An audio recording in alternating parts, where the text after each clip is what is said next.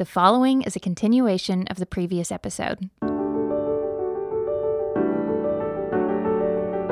Welcome to the Yellow Balloons Podcast, a collection of teachings to help you navigate the transformational possibilities of a God-centered perspective. We pray these insights from Scripture will inspire and encourage you. In this episode, Tim continues his look at the story of Elijah and Jezebel. These two contrasting figures show us the value of fighting against temptation with courage and honor. Christianity has a call to power that is counterintuitive to this world. Those who humble themselves are exalted, and those who exalt themselves are humbled. Scripture calls for us to resist, overcome, and remain humble. We join Tim in 2 Kings with the story of Elijah.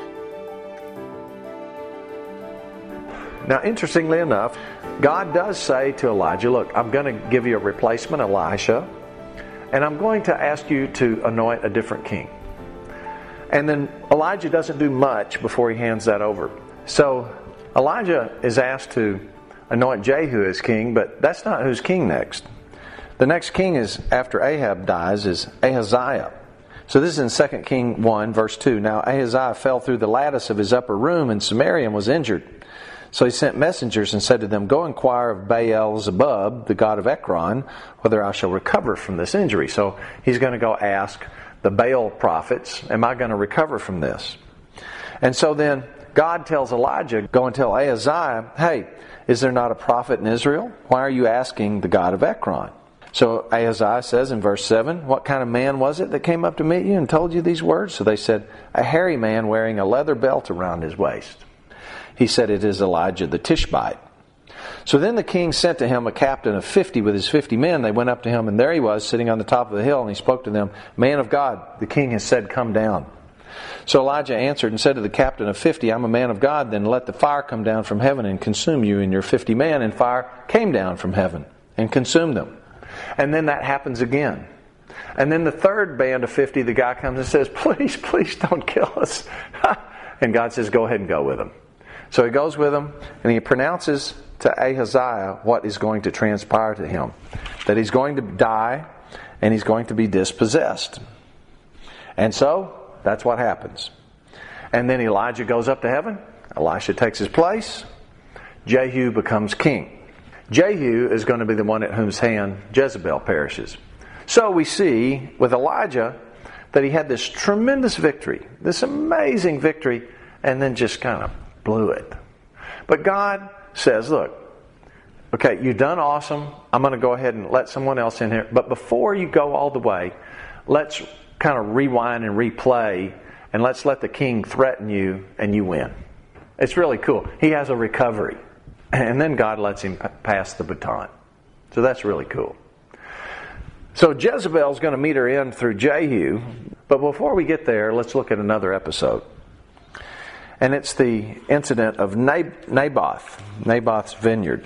We see Naboth's vineyard episode in chapter 21. Chapter 21, it came to pass after these things that Naboth the Jezreelite, this is while Ahab was still alive, had a vineyard which was in Jezreel. The valley of Jezreel is the plain, you know it as Armageddon, Har Megiddo, the valley of Megiddo, Jezreel, all the same thing. It's up in the north part of Israel. Next to the palace of Ahab, king of Samaria. So Ahab, Samaria, Israel, the same thing. So Ahab spoke to Naboth, saying, give me your vineyard that I may have it for a vegetable garden, because it's near next to my house. And for it I will give you a vineyard better than that, or if it seems good to you, I'll give you its worth in money. And Naboth said to Ahab, the Lord forbid I should give you the inheritance of my fathers. And of course you know that when Israel was given the land and it was divvied up into parcels, God gave it to families for perpetual possession. It was a sacred thing for them. It wasn't just an economic thing. It was for them and their posterity forever. And Naboth understands that. And he said, look, this isn't just a piece of property that's an asset. This is my family heritage. I'm not going to give this up. So, verse 4, Ahab went into his house sullen and displeased because of the word Naboth the Jezreelite had spoke to him. For he had said, I will not give inheritance of my fathers. And he lay down in his bed and turned away his face and would eat no food. So here you got Ahab, the king, who's in charge of everything, but he can't have this one thing. And so he goes into a sullen state of despair. I don't know, have you ever done that, where you lose perspective The song "Today is Beautiful," you might have heard, is a song about perspective. It's written about one of our grandsons who was in Disney World. He was, let's say, 4 years old, 3 or 4 years old, and his sister, who's a year and a half older, was pushing the stroller, and she wouldn't let him push the stroller, so he totally melted down. In Disney World, the happiest place on earth. So you got all these things around that are there to make you happy, but I want the stroller, and I want to push the stroller. Well, that's kind of what we do, isn't it? So now what Jezebel should have done is gone to Ahab and say, look, there's two circles. You're in the victim circle. You're letting circumstances dictate your happiness. You get out of the victim circle and come over here to the circle of choice and live your values and make the best of circumstances. Well, Jezebel's point is not to make Ahab a constructive person. Her point is to make him dependent on her. So what she does is she says, hey, look, why are you not eating? He said, Naboth won't give me his vineyard. No problem. So she sets up this scheme where two worthless men go to a banquet, accuse Naboth of heresy, and go out and stone him. And then she comes back in and says, hey, you can have your vineyard now. He's dead. Well, again, what Jezebel is doing here is using intrigue and violence in order to win favor. So she knows how to use fear. She knows how to use violence. She knows how to set up structures that create patronage systems for herself where she has power and money rolling in. And she knows how to curry favor with those in power. Nice lady, huh? So now let's look at her demise in 2 Kings chapter 9. So in 2 Kings chapter 9, we see Jezebel's death. Now, Jehu has dispatched Ahaziah, and he goes to the city. Now, when Jehu had come to Jezreel, Jezebel heard of it. And she put paint on her eyes and adorned her head and looked through a window. So you got the picture here is there's a window in the gate in the walled city. She's looking out the window, and she's put on her full makeup and dolled up her hair. So as Jehu entered the gate, she said, "Is it peace, Zimri, murderer of your master?" Now here's what she's saying. Zimri was a guy who had overthrown the king at an earlier time. And within 7 days, Zimri had been overthrown himself. He didn't have the adequate support. So here's what I think Jezebel's doing. Jezebel is saying, you don't have the kind of support you really need to make this stick. Who is she suggesting he needs with her face all dolled up and her hair all dolled up? Well, remember, she's a madam. She uses sexual perversion as a business. She's a manipulator. She knows how to curry favor with power. It seems fairly obvious to me that what she's saying is, you need to make an alliance with me. Maybe even you should take me as your wife, and then we'll do this together. Well, Jehu looks up at the window and says, who's on my side? Who? So 2 or 3 eunuchs looked out at him, and he said, throw her down. So some of the people closest to her, the eunuchs who would take care of the queen or the harem, they probably were tired of working for somebody like this, wouldn't you be? And so they see a chance and they stick their heads out, and he says, throw them down. So they go and they pitch her out the window, and she dies. Now, to fulfill the prophecy, dogs came and ate her, and there was hardly anything left for her skull and her palms. And that fulfilled the prophecy because God wanted to make very clear, when people abuse their authority, when they have positions of authority and they abuse to manipulate and control other people, that's something that He really doesn't like. You can see that Jezebel's violent death is kind of mirrored back in our Revelation passage. Indeed, I will cast her into a sick bed, and those who commit adultery with her into great tribulation. Unless they repent of their deeds, I will kill her children with death, and all the churches shall know I am He who searches the minds and hearts. The wages of sin is death. The consequences of sin is death. And sexual immorality is a sin that has a particularly adverse effect on us. We can look at 1 Corinthians 6:18. 1 Corinthians 6:18 says, flee sexual immorality. Every sin that a man does is outside the body, but he who commits sexual immorality sins against his own body. Or do you not know that your body is the temple of the Holy Spirit who is in you, whom you have from God, and you're not your own? For you were bought at a price. Therefore, glorify God in your body and your spirit, which are God's. Clearly, we can commit sexual immorality. and be God's servants. But if we do, there's a particularly adverse consequence to us, more than other sins. And perhaps it's because we are feeding our appetites at the expense of others. So we're training our heart to be doing exactly the opposite of what God put us here to do, to learn to serve. And we're becoming a slave to our appetites and an obstacle to other people. And what God wants us to do is exactly the opposite. He wants us to be a pathway for other people and to master our appetites and serve Him. Verse 23, I will give to each one of you according to your works. Actions have consequences. And we're going to have consequences for our actions. He wants us to read, hear, and do. And what He wants us to do is to hold on to that we know that's true. And He wants us to resist corrupt authorities. Now to you and the rest in the Thyatira has not known this doctrine, who have not known the depths of Satan. All these things Jezebel's doing, manipulation, using people's passions to enslave them, currying favor with authorities for your self-benefit. These are all Satan's tools. And these are the kinds of things Satan wants us to follow. But he says, don't have anything to do that. Just hold fast with what you have until I come. He who overcomes and keeps my works until the end, to him I will give power over the nations. See, becoming born as one of God's children is something that just happens at a point in time. It never goes away. Being an overcomer, a victor, means you got to run all the way through the tape.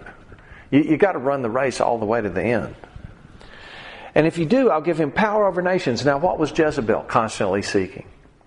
She was constantly seeking power, prestige, wealth, fame, access to authority. What did she get? Eaten by dogs.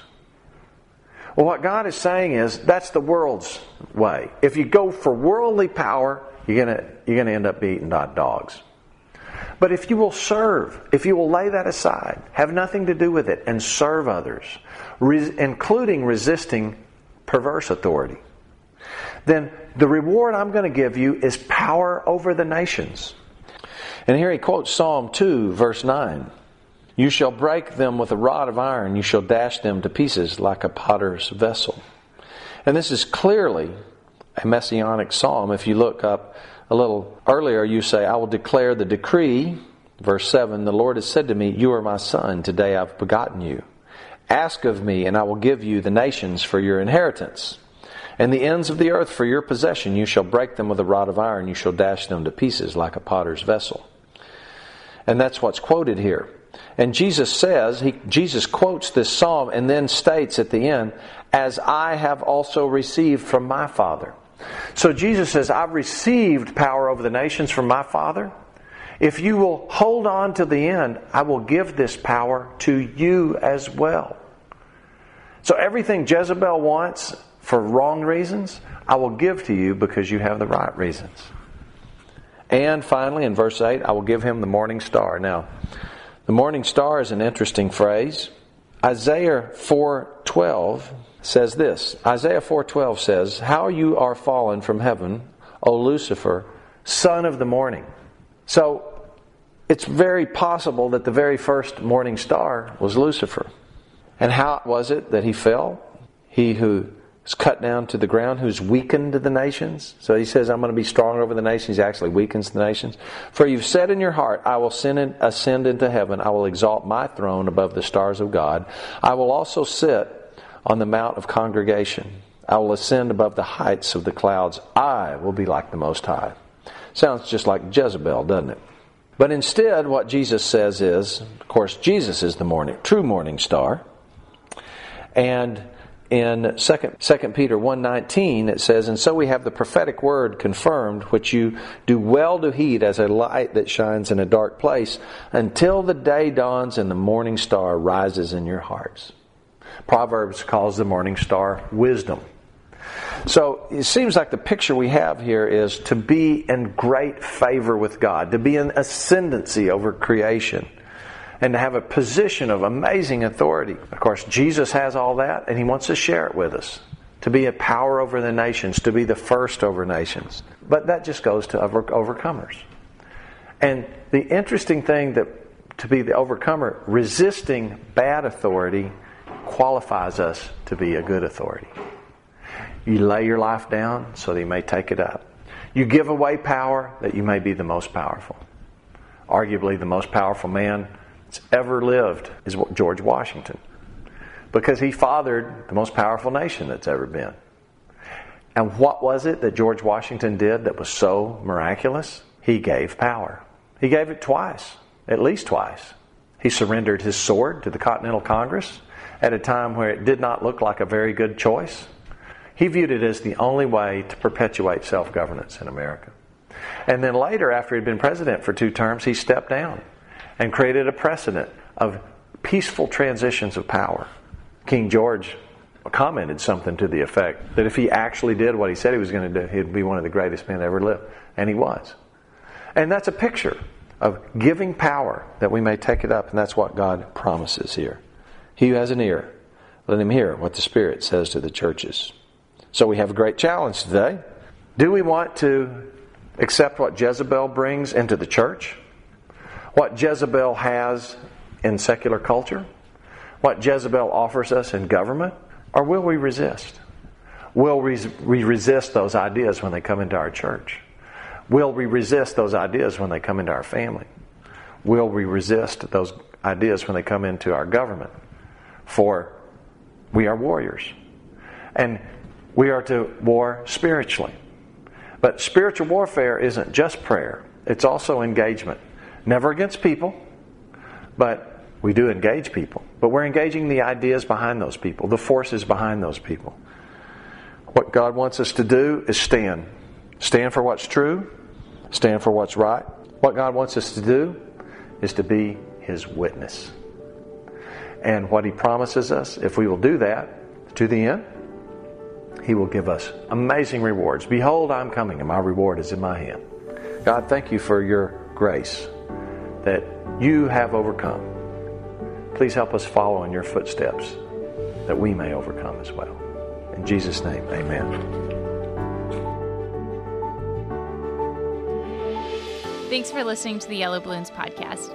If you want more information on adopting a God-centered perspective, visit our website at yellowballoons.net. And if you have any questions related to what you just heard, we would love to hear from you. Please email us at contact@yellowballoons.net. Thanks for listening.